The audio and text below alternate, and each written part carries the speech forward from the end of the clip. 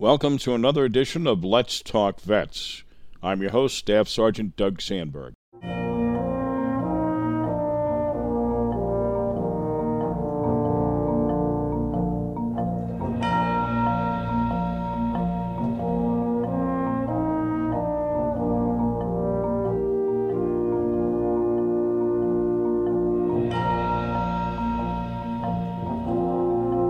This is where we discuss vet-centric topics, the good, the bad, and the ugly, in the hope that listeners will better understand our veterans will know they're not alone, and perhaps along the way, we'll learn something about each other.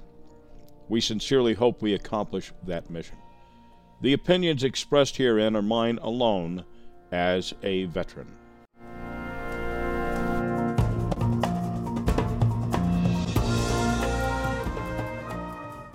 So before we get started this evening, here's some veterans news for you. There is new hope for veterans affected by exposure to airborne particulates produced by burn pits.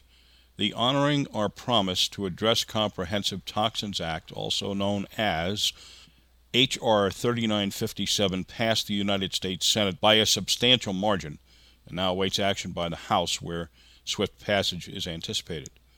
This bill includes a wide range of long-awaited and long overdue improvements, including 19 new presumptive conditions for veterans exposed to toxic fumes from burn pits.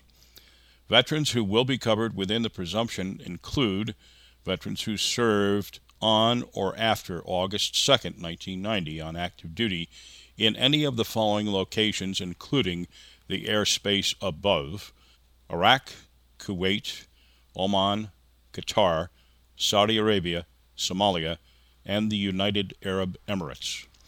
Veterans who served on or after September 11, 2001, on active duty in any of the following locales, including airspace above: Afghanistan, Djibouti, Egypt, Jordan, Lebanon, Syria, Yemen, and Uzbekistan. They're also adding hypertension and monoclonal gammopathy as a presumptive condition for Vietnam veterans. They're extending geographic eligibility for presumption of radioactive exposure.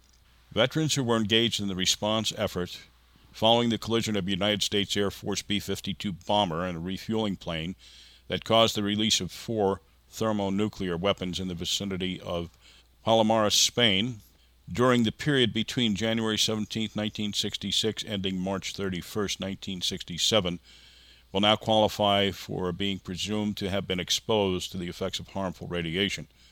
The same will hold true for veterans who were engaged in the response effort following the onboard fire and crash of a U.S. Air Force B-52 bomber that caused the release of thermonuclear weapons in the vicinity of Thule Air Force Base in Greenland during the period beginning January 21, 1968 and ending September 25, 1968. Recognition of new geographic areas for the presumption of Agent Orange exposure. The Honoring Our Pact Act extends the presumption of Agent Orange exposure during Vietnam War service to multiple new geographic areas. Expanding health care eligibility for veterans exposed in service to toxins. The Honoring Our Pact Act opens the gates for additional 3.5 million veterans nationwide to become eligible for Priority Group 6 in Veterans Health Administration care. All of the veterans covered under the expansion will be veterans who were exposed to toxins in service, from Agent Orange exposure to burn pit exposures. If you have specific questions regarding this important information, please reach out to Benjamin Pomerantz. He is Deputy Director for Program Development, New York State Veterans Affairs. He can be reached at benjamin.pomerantz@veterans.ny.gov. And you can get him on the phone, 518-474-6114. On Saturday, August 7th, Monticello Rotary and Resorts World Catskills will present Monster Classic 5/10K Walk-Run event.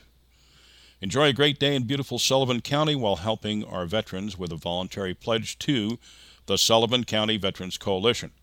Pre-registration for walkers is $25, runners $30.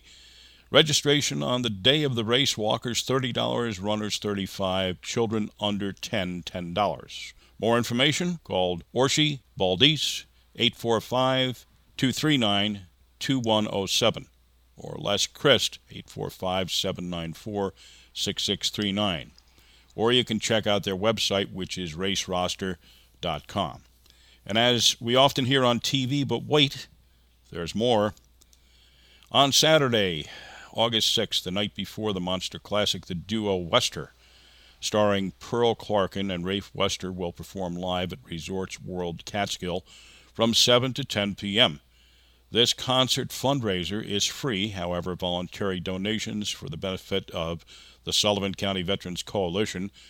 Those who are planning to participate in the 2022 Monster Classic the next day may pick up their race vests beginning at 6:30 p.m. at the concert venue. There will also be a silent auction and a 50-50 raffle. Resorts World Catskills and Monticello Rotary are making this event possible.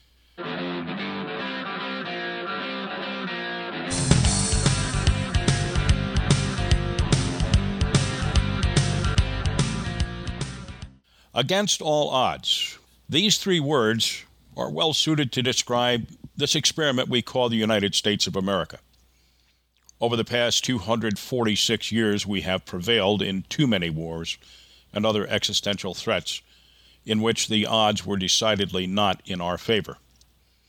Historians have opined on the reasons that we have achieved victory, but I believe the magic ingredients is the unified resolve, pride, and purpose manifest in the American spirit.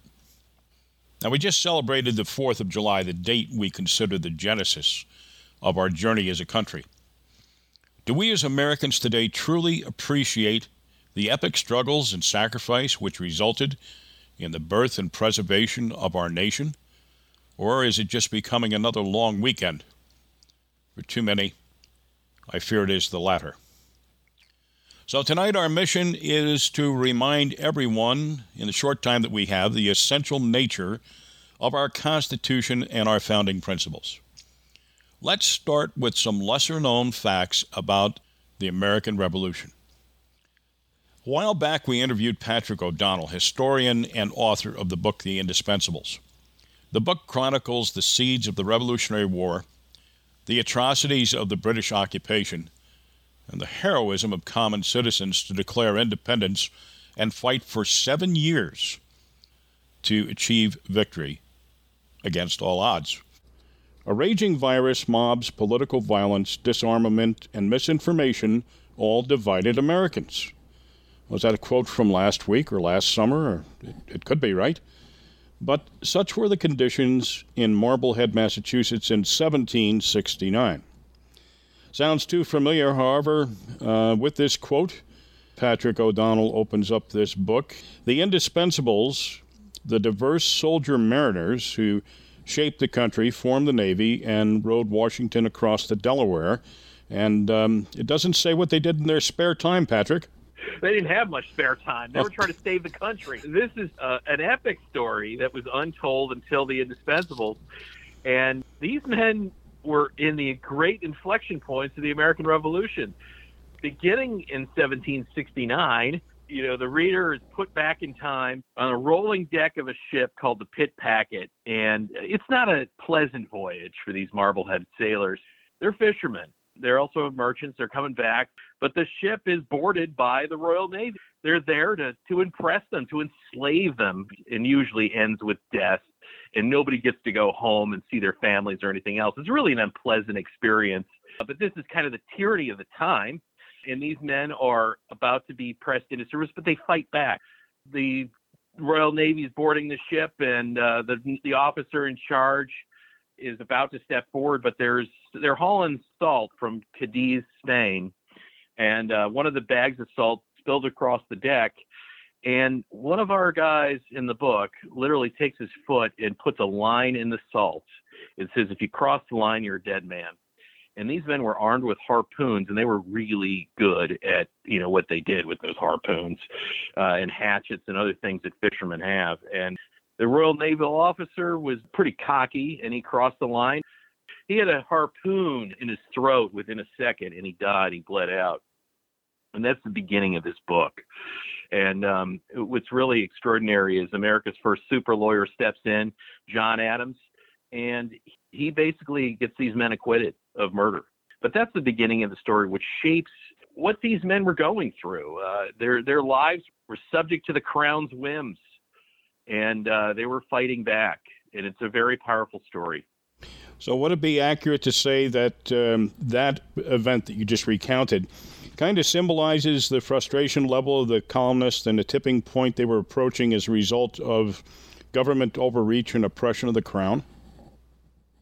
Absolutely. Their lives were completely being dominated by the Crown in many, many ways, through taxes, through impressment.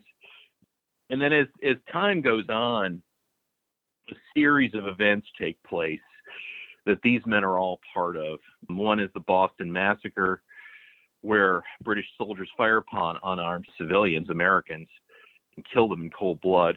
Interestingly enough, John Adams is also there to actually acquit the British soldiers this time that did that act. But then there's the Boston Tea Party, and there's a lot of nuance to that, which I won't get into. But these men were in the vortex of that as well. And all they do is destroy property in terms of the tea. They don't destroy the ships. They actually very carefully put locks back on where they took the tea out.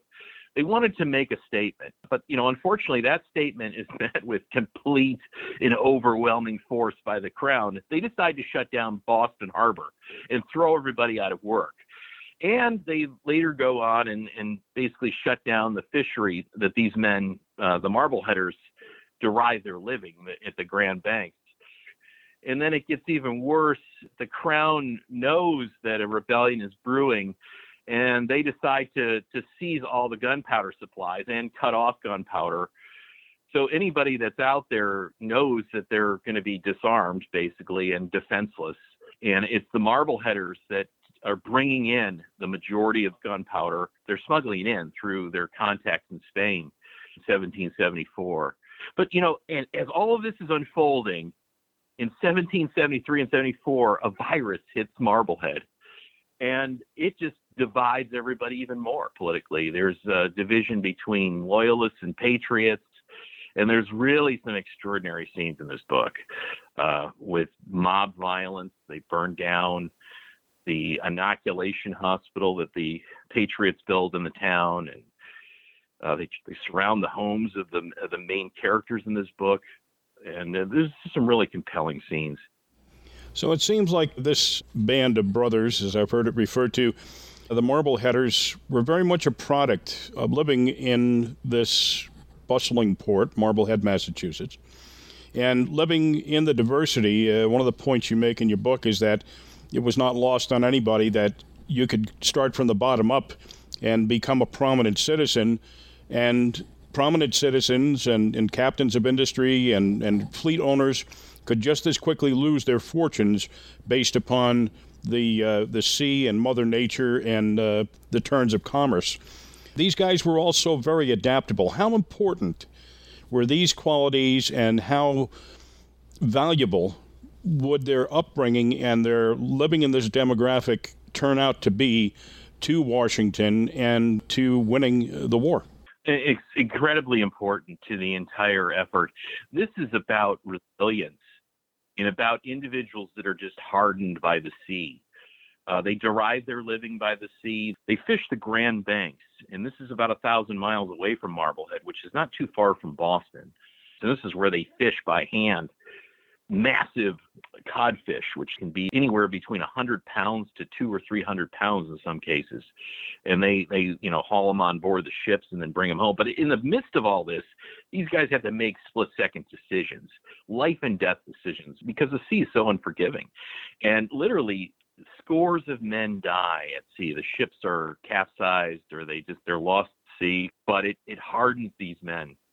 The crews are diverse. It's African Americans, there's Native Americans in there. There's men from Spain, all over the place, really, because it's an international port, if you will. And what's really amazing is the teamwork and the bonds that are forged in this cauldron at sea. But it's also about free enterprise. These men are making a living the hard way, and they're earning it. And my main character, John Glover, starts out as a humble shoemaker that, is able to scrape up enough money to buy a bar and a tavern.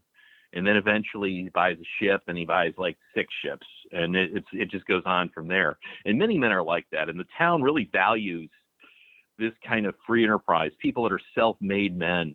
We try to get extraordinary stories of women in this book as well, but they're fewer because unfortunately there's not as many written accounts. But these are, very determined individuals that are resilient. On multiple occasions they saved the United States. The first being in August 1776. We saw how dangerous a withdrawal under fire in the face of an enemy army is. If you look at Afghanistan, for instance, this is what they had to deal with, but like on steroids 10 times harder in the Battle of Brooklyn. The entire American army, or I shouldn't say the bulk of it, was in Brooklyn, and they had just lost a disastrous battle, the Battle of Brooklyn. I wrote a book called Washington's Immortals on Marylanders who made an epic stand that bought us an hour more precious in our history than any other. That stand allowed the American forces under George Washington to escape to Brooklyn Heights. And it was there that Washington made the decision to evacuate. And that evacuation rested on the shoulders of these men from Marblehead, because they were the most experienced seamen in the colonies. And they had to take nearly 10,000 men, the wounded, the cannon, the horses, everything, across the raging East River, which is over a mile wide at this point, in the dead of night.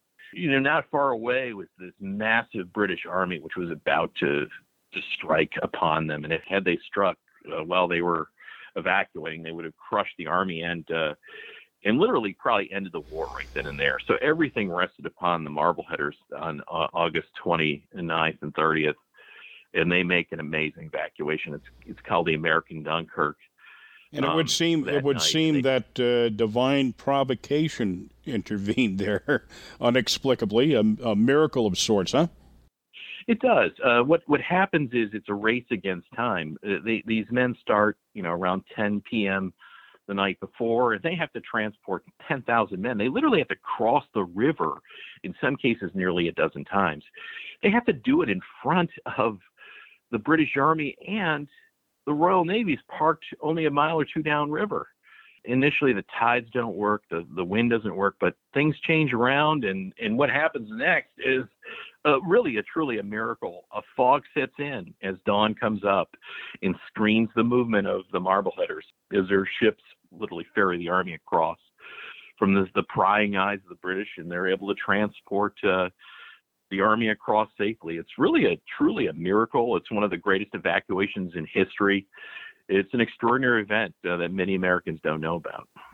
So they've gotten to Manhattan there and then eventually to New Jersey. What happens in the interim between that and Trenton? A lot. It's one defeat really after another for the American army. And that's what I chronicle in the Indispensables. It's some of the darkest days in American history.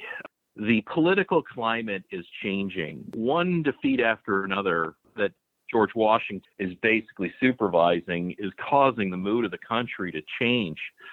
And people are feeling that this whole revolution thing isn't going to work.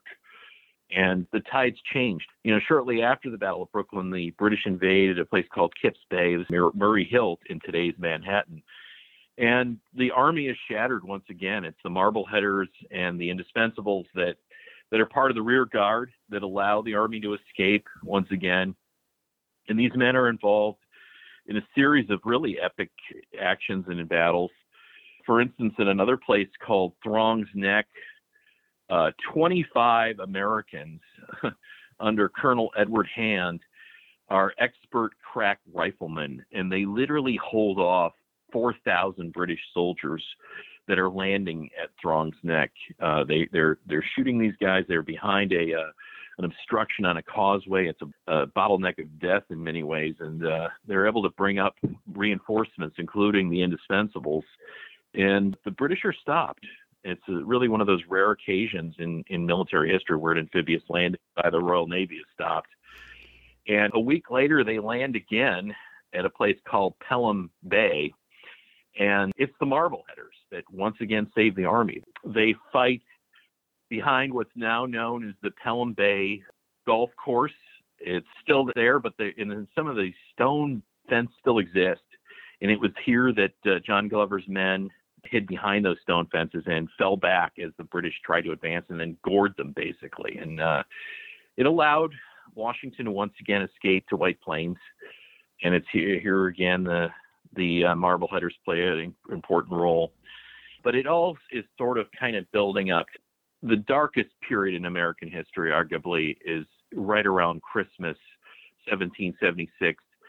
All of these defeats are really adding up. The money is running out for the revolution, and so are the enlistments within the army.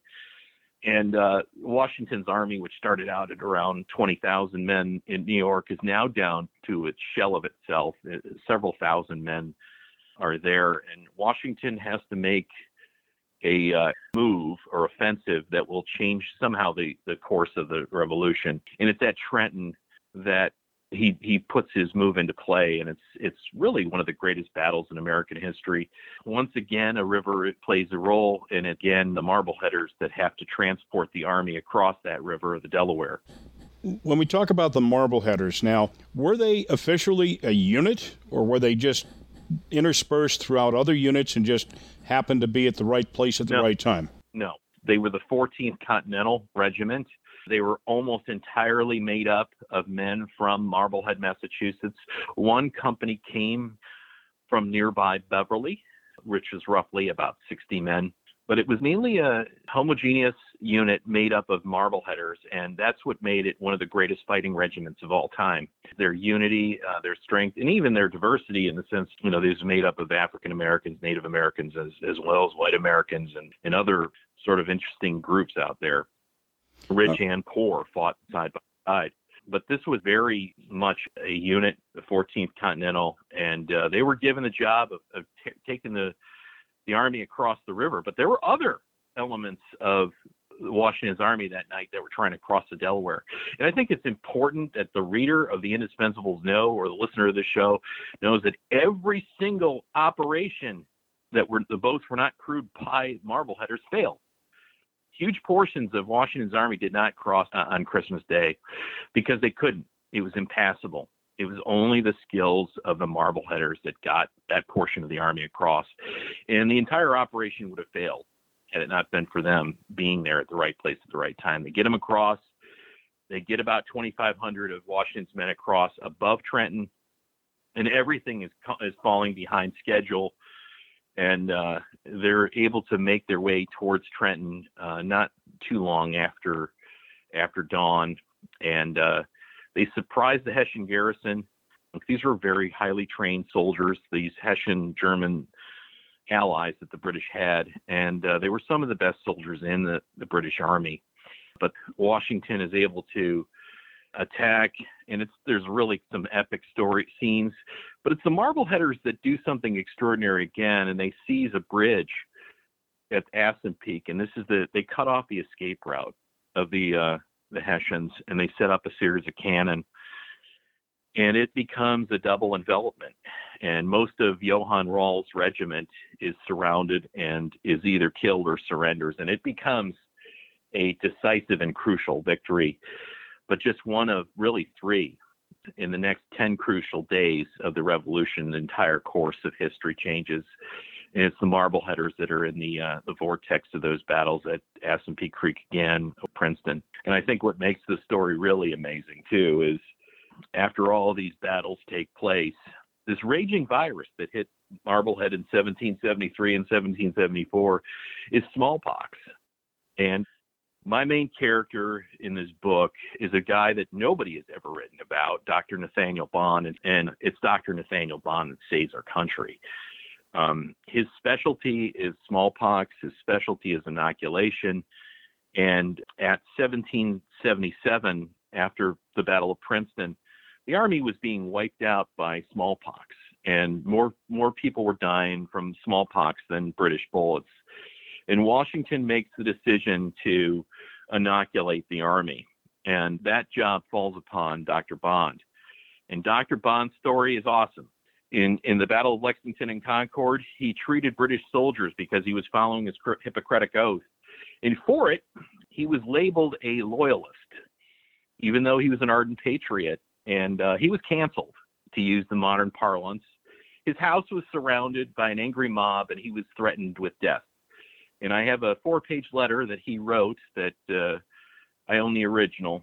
And he urged Elbridge Gerry, another main character in this book, to send an armed group of men to allow him to come to a court-martial to say what happened. And he does that, and he's exonerated. And, this is a guy that's been canceled.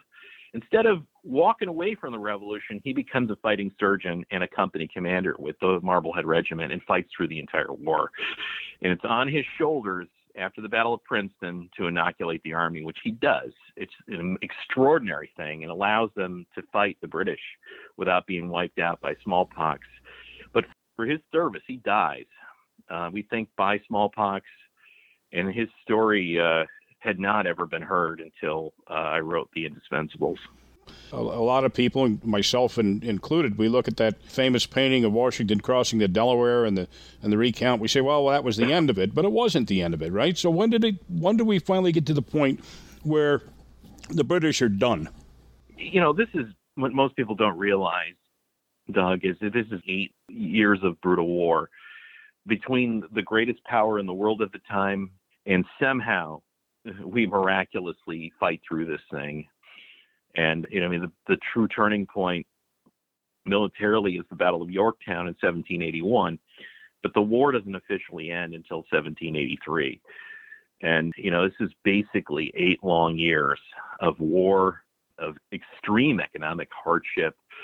Marblehead itself is devastated by the Revolutionary War. I chronicle how, this is the second wealthiest port in Massachusetts. It is now devastated after the war. There's a food riot that the women of Marblehead actually initiate in 1776, 1777 because they're starving, and they have an armed uprising, and they raid the grain stores there for food. But the town is devastated. There are, I think in one count, they had over 600 children that were fatherless from men that had been lost at sea during the Revolution or on land fighting the British. Extreme sacrifice and hardship. Most Americans have no clue the sacrifice in hardship. They take it for granted, which is, it's seen in elements of things like the 1619 Project, etc. It's a shame. It's a miracle that we won the American Revolution, and the fact that it was really about freedom and liberty and so many other things that would later change the world. Our revolution would change the world. Great to talk to you, Patrick. Thank you so much for joining us on Let's Talk Vets. Thanks. Patrick O'Donnell. If you really want to understand the sacrifices of countless Americans to establish our republic and defend it against all enemies, foreign and domestic, over 246 years, a visit to the National Purple Heart Hall of Honor in New Windsor is in order. Along with many historical artifacts, 20 actual recipients chronicled their entry into the U.S. military, how and when they were wounded, their medical treatment, and their return to the civilian world. Listen now as Program Director Peter Bedrosian provides some important context. We're at the National Purple Heart Hall of Honor, and here with a gentleman I haven't seen since August of 2018, Peter Bedrosian, who's the Program Director. Hi, Pete. Hi. Yeah, nice to be back. 4 years ago, huh? Yeah, wow. Well, I talked to you in between. Oh, yeah. Once or twice. So this is a very special place in many ways. On our first, it was actually my first program, we did a virtual walkthrough of what was then the National Purple Heart Hall of Honor, and you guys have gone through a lot of iterations since then, and we'll get to that in a minute. But I want to start at the beginning. I mean, you are adjacent to the New Windsor Cantonment, right? Which was George Washington's last headquarters. No, the headquarters actually were 6 miles away in Newburgh, the Hasbrook House. Oh, okay. The Army was here about 6 miles away. They leased 1,600 acres of land, and the reason was it was the one spot relatively close to the river that was fully wooded. So they had building material and firewood. So 7,500 officers and men were quartered in and around this area. So at the end of the Revolutionary War, his senior officers had gathered together because they were not being paid. They were threatening to take over the government to get paid. Well, Horatio Gates and Washington were not close friends, as you might guess. Gates was the influence behind the Newburgh conspiracy. Young lieutenant, and he said lieutenant in those days, got word to Washington about this meeting. He came to the cantonment, the Temple building, the public building as they called it, and that's where he made the speech, which didn't do very well. After that, the gesture of taking the letter out of his pocket and not being able to read it, saying, "Gentlemen," as he put his glasses on, "you're aware of growing gray in the service of my country. I now discover I'm going blind as well." And he puts his glasses on. That gesture was the equivalent of Roosevelt wheeling himself out for a meeting. And it worked. Henry Knox was at the meeting. Washington left. Knox said, "Are you going to let him down?" So essentially, the Newburgh conspiracy was quelled with that presentation up here on the Hill.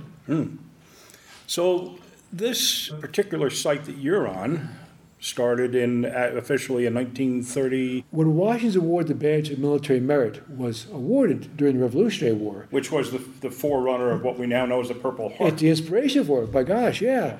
And all but got forgotten. Pershing wanted to bring back the ideals of that award in 1918. It didn't happen. But finally, when General MacArthur became Chief of Staff in 1926, he began the process. And on February 22nd, 1932, the modern Purple Heart Medal was born, basically. Okay.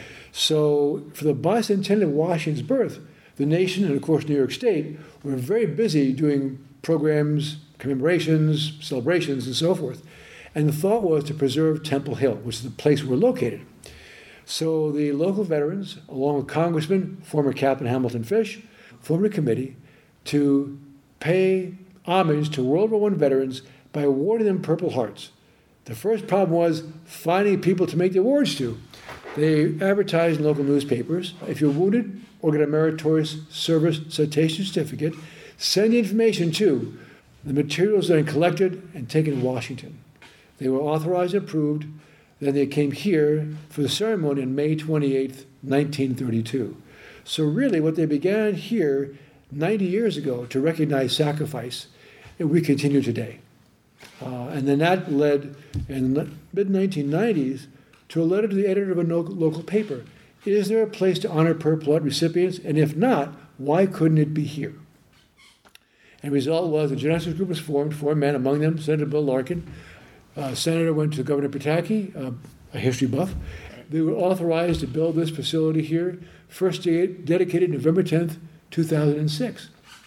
And that's how we basically got to this location, harkening back to the award made for the Revolutionary War through its rebirth, so to speak, as the Purple Heart Medal, and then by the recognition on these very grounds, what they would have called the Great War. We now honor all those who have been awarded the Purple Heart.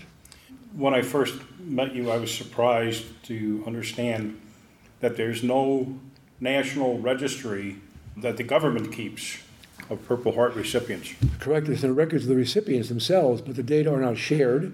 So our mission is to collect, preserve, and share the stories of Purple Heart recipients. And the best way we demonstrate that is through the Roll of Honor, a computerized database available here in the hall or online at our website, which is www.thepurpleheart.com. And as you mentioned, there's no comprehensive list. So that Roll of Honor is built by voluntary enrollments that come from veterans themselves, recipients, their families, or their friends. And as difficult as the process is, it's actually a fairly good sample. It runs from 1862 to 2020. Wow. The first recipient, Warren J. Coates, wounded April 6, 1862 in Shiloh, Tennessee. 70 years later, he applied for his award of the Purple Heart for his injuries. So it's a fairly good database in that regard. All 50 states, Puerto Rico, Guam, Samoa, the Philippines, and 2 lone Australians. Our first African-American recipient, Eli Biddle, was invited back in 1938 to the 75th Gettysburg reunion, and there he is wearing his Purple Heart. How many people roughly are in that registry today that you guys meet? We estimate about 2 million people. We're about 10, 11% of that. Oh, okay. This facility is more than just that database. So give us a 10,000-foot view of what this facility is. The building that was originally built was an L-shaped configuration, a long corridor, a timeline, if you will, and a main gallery. In 2015, because of concerns about representation, the interiors were redone. In 2019, then governor of the state of New York authorized a grant of $17 million to expand and enhance the facility. And as a result of that expansion, we closed in November 2019, reopened a year later on Veterans Day 2020. We almost doubled the footprint of the building and tripled the exhibit space that we now have. The difference being before with out and back configuration, now you take a journey. Everyone begins their journey by taking the oath. They make a decision to join the military, they're drafted, and the oath, I hereby swear to uphold and defend the Constitution of the United States, and so forth. And that first gallery introduces you to that experience, a timeline of Americans' conflicts in the 20th and 21st centuries, branch cases for branches of service, and something unique, we have kiosks that take you through the journey in the words of the recipients. We found 20 recipients whom either have interviews or diaries and letters, and as you start there, you find out why did this person join the military? What was the context of that joining? The next gallery space you go to, it's the day of the incident. How did you get wounded? Then care and treatment, road recovery, and our last gallery with the interactives that include that is called the Ultimate Sacrifice. We'll now walk through a journey with 2 Purple Heart recipients from their enlistment to the day they were wounded, their immediate care thereafter, and their journey back to normal, if we can call it that. I have to warn you, some of this material is a bit graphic. First Lieutenant Robert B. Montarro, U.S. Army, joined ROTC, which is Reserve Officer Training Corps, while in college. Upon graduating in 1968, he was commissioned a second lieutenant in the United States Army. While serving as an infantry officer, he applied for flight school and passed the qualifying exam. He was then sent to flight school to become a helicopter pilot, and after completing his training, he was sent to Vietnam in May of 1970. So we took off out of the air base in Philadelphia and flew, and I think we stopped off in Tokyo was our first stop. Non-stop, 707 in those days, and it was all coach configuration and full. Every seat had a body in it. I was sitting next to a couple enlisted guys.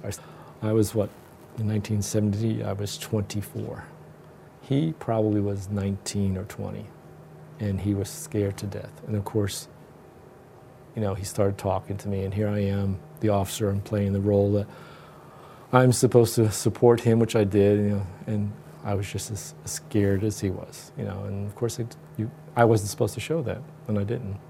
I was the officer, I was the leader. My first impression of Vietnam, as I tell many people, the heat hit me like a hammer. It was so hot, and the air was so thick. It was incredible. It caught my breath. It was so thick, and of course, all the activity going around, I looked around and then started walking down the stairs. And was put into what they call a holding unit until my company was to come down. The company I was assigned to was going to come down the next day to pick me up. And I remember that my first night there being in a small building with a screen door, hot. I was on the top bunk, hot, humid. I could hear the artillery in the distance and the rockets going off in the distance. I didn't sleep that much that first night. And it was hot and humid, and I was nervous. I wasn't sure what to expect. First Lieutenant Montarro was a scout pilot flying a mission to identify enemy activity and gun emplacements. His helicopter was shot down by 51 caliber machine gun fire. He was seriously injured, and his crew chief and observer were both killed. Lieutenant Montarro was unaware of the details of this incident until he had a chance encounter and communication with another soldier. And I got an email message from a colleague of mine who I had not had contact with and lost contact with. And I wasn't quite sure who he was. It was 35 years later. I think he called me, and we started talking. And I'm not sure if it was the first phone call or the second phone call. He finally told me, he says, "Do you know what really happened?" I said, "All I know is that I was shot down and my helicopter rolled over on my side. I was pinned down in the helicopter. My crew chief behind me was killed, and so was my observer." He said, that's true. He said, do you remember telling the ARPs, the air rescue guys that pulled you out, that you were drowning? I said, no. I said, I wasn't in, why would I be drowning? It was, I was on a hillside. He says, yeah, that's true. He said, you were drowning in the blood of your observer. I was pinned down, face down. How long, I don't know. It might have been a few minutes. It might have been several minutes. They were both dead. I think my crew chief was killed on instantaneously. For some reason or other, when I was in therapy, something slipped out about, I think the shell came through the console and blew his head off. But this was 35 years later. Lieutenant Montarro was medevaced from the crash site and taken to Da Nang. He was later transferred to Japan before leaving to be brought back to the States for further treatment at St. Alban Naval Hospital in New York. I remember somebody wheeling me on a gurney someplace, and I assume it was in a hospital or something, but I remember looking at my arm and saying, gee, that looks like raw meat, laughing, that was it. And the next thing I remember is the hospital in Japan, which was Camp Sama. And I was having a dream, and I woke up in the middle of the dream, and the guy next to me in the next bed said, wait, started yelling, Bob, wake up, you're dreaming, you're dreaming. And I woke up, and from that point I start remembering. How many days that was later, I don't know. Most of my wounds were from the crash. I had none of my wounds are related to any small arms fire. Even though my crew chief and my observer both, I was told, took small arms fire, their bodies were riddled. I wasn't. Mine were all from the shrapnel, from the metal flying in the helicopter, and from the crash itself. Wounds in my right shoulder. Left here I have a small wound. My left leg I have shrapnel wounds. My right leg and part of my calf was missing. A small part of the right calf was missing, which I didn't realize until I got to the Naval Hospital in New York City, and they took the cast off. And then it was like I was shocked. I saw the scar on my leg, and I also had a compression fracture of the back. According to the medical reports that I read, I had a contusion, which is black eyes, and I had shrapnel in my fingers too. Small, I could see the scars. I think they did probably a damn good job for all practical purposes. I should have been killed. I shouldn't have survived that, but I did. And in the Naval Hospital, they were very, very good. The nurses were excellent. The lieutenants that took care of me, she was very good. And I had no complaints about the medical care.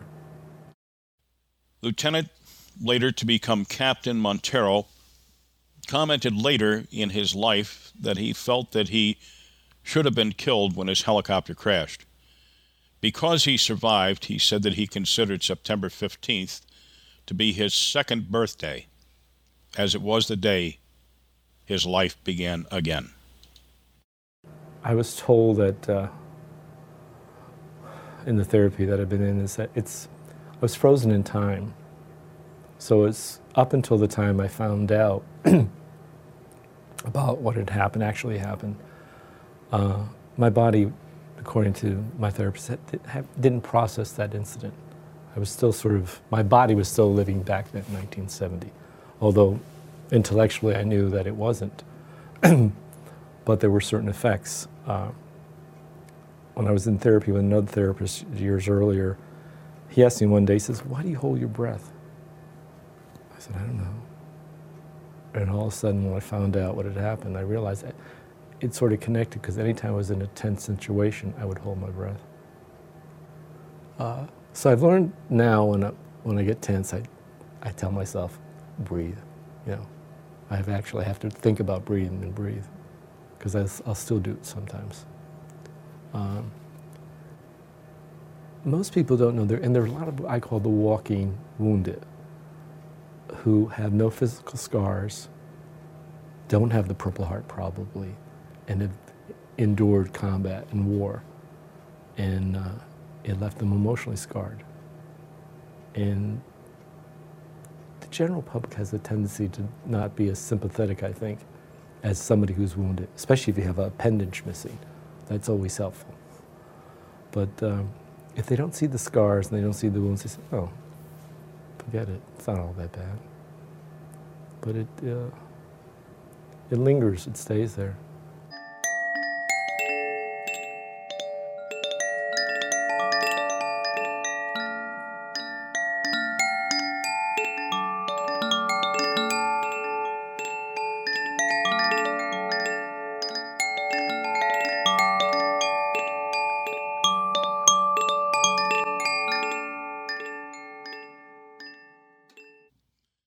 Specialist Lisa A. Kelly, U.S. Army Operations Enduring Freedom, wounded in action, June 1, 2007. Lisa Kelly joined the Army after conferring with her cousin, who was in the military, and to broaden her horizons beyond the farm fields of Ohio. After basic training, she went on to advanced training. Her original interest in becoming an animal care specialist. As there were no openings for 6 months, she switched to intelligence and completed her 16 weeks advanced training in Arizona in September 2005. She was deployed to Afghanistan in October 2006. I'd always thought about joining the service, but there's not a big military recruitment where I grew up. So it's just something. Everyone always pushed college, so that's the direction I went. My cousin, who's 5 years younger than me, actually had joined the Army in October of 2004.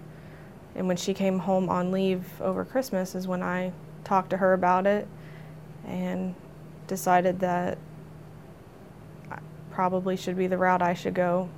It's always something I wanted to do, start it before I get too old, and go see what there is out there. I always enjoy traveling. I joined the military, the Army, in February 25th of 2005. I went to basic training at Fort Leonard Wood, and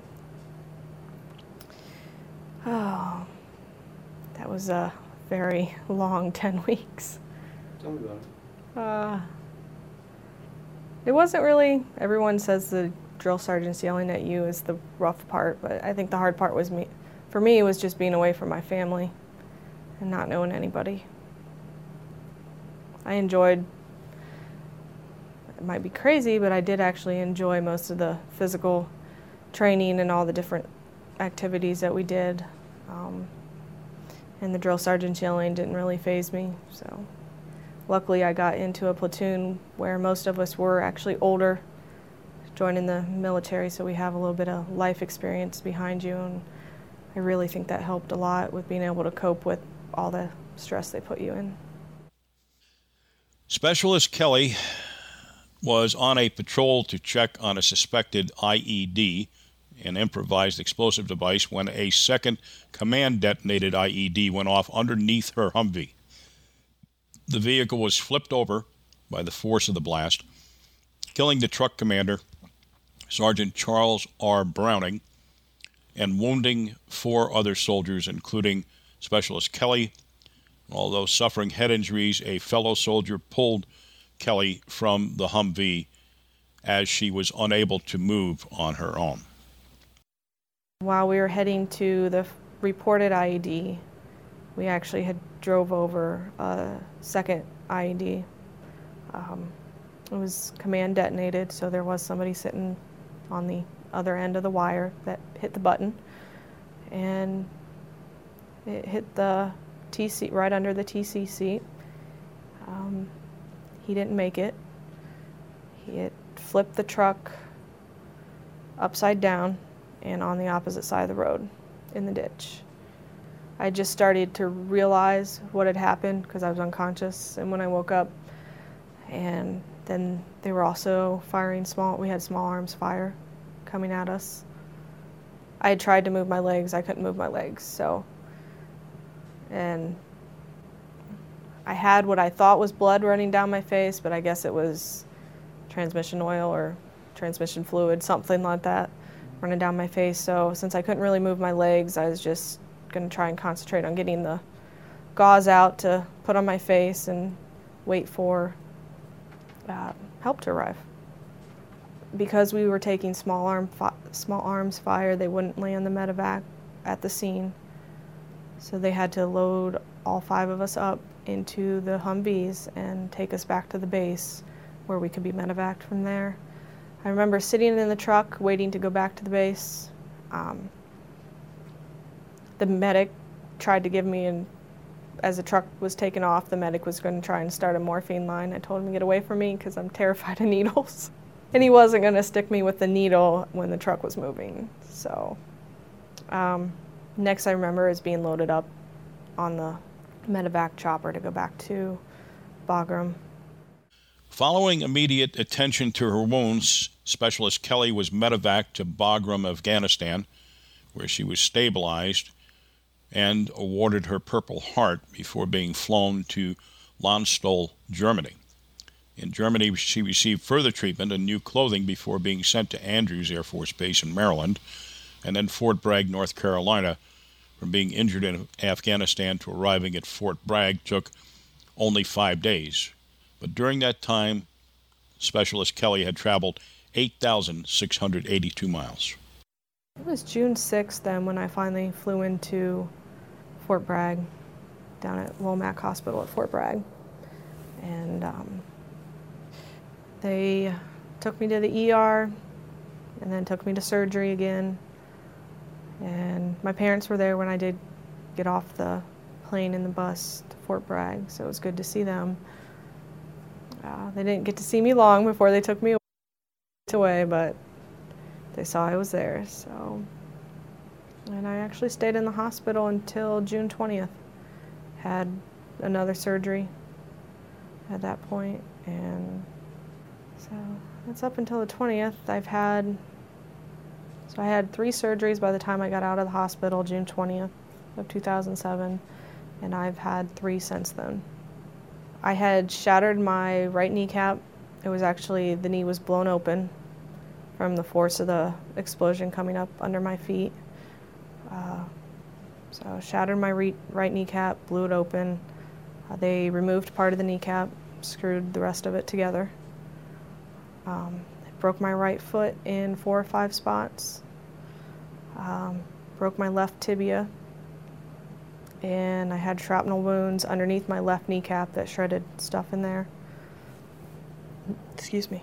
And had some shrapnel and burn marks to my lower part of both legs. Nothing real severe. And then shrapnel wounds to my face. The doctors there did a very good job stitching me up, so you really can't see them all that much. The process of healing does not stop with surgical repairs and medical treatment.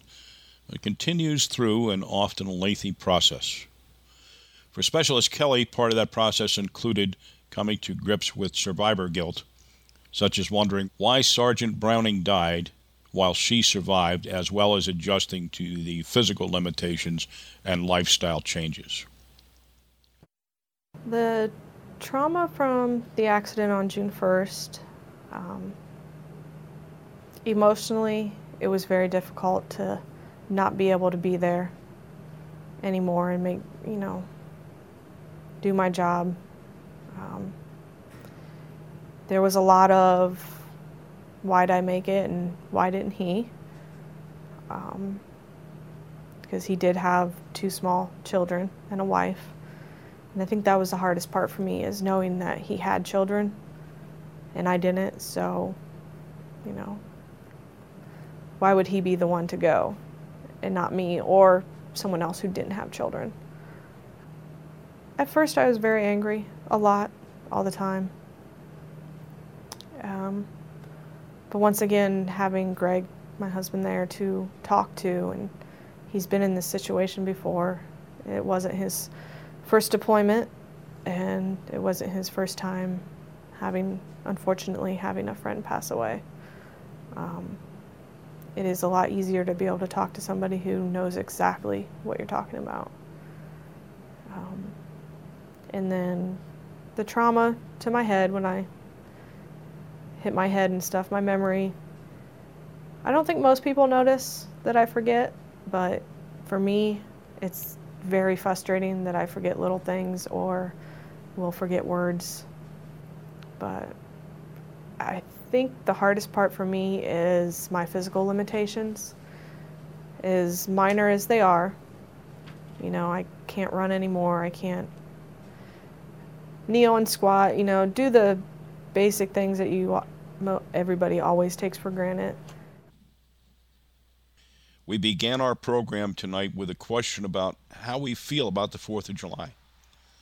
It's really a question of class, not socioeconomic standing, but the true character of a person. Now, our military is about 1% of the population. These are the folks who always have been willing to put their lives on the line for the rest of us. Why would you do that? Because we love this country, the American dream, and the freedom that we fought and some have died to preserve. Think about that the next time you hear someone run our country down. Happy belated 4th of July.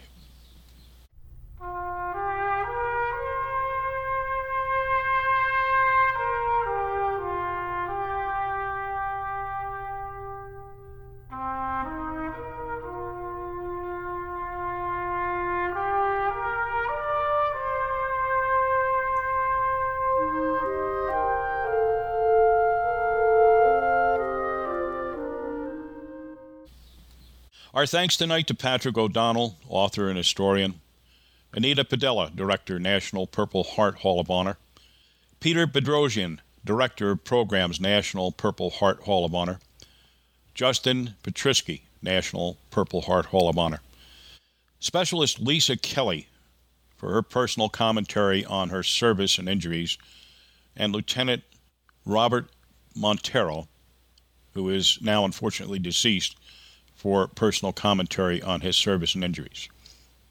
And of course to you for joining us once again. Please let your friends know about this program and share with us your comments and suggestions for future shows. Also send us your upcoming events so we may get them on the air. You can drop me an email at vets@wjffradio.org. And don't forget, if you or someone you know is experiencing anxiety or need to speak with someone, here are some numbers to remember. The Veterans Crisis Line, 1-800-273-8255. Press 1 to speak to someone. Send a text message to 838-255 to connect with a VA responder. Or start a confidential online chat session at veteranscrisisline.net/chat.